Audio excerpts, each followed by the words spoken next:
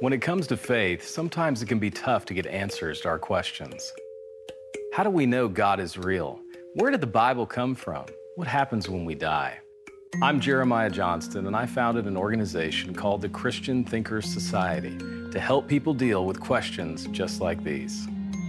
Far too often, these are questions that people are afraid to ask. They don't come up in polite conversations. Perhaps they're too embarrassed or fear that there might not actually be an answer. And so we end up with these deeply personal questions that go unanswered.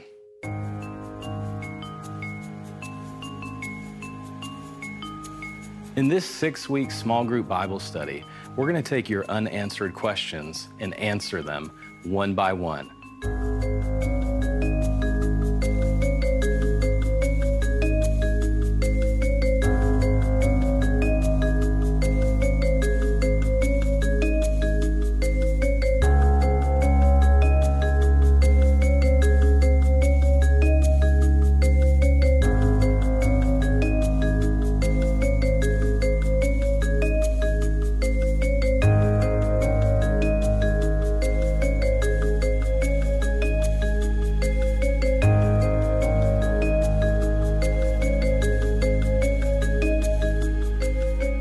I hope you'll join me as we discover answers to life's unanswered questions.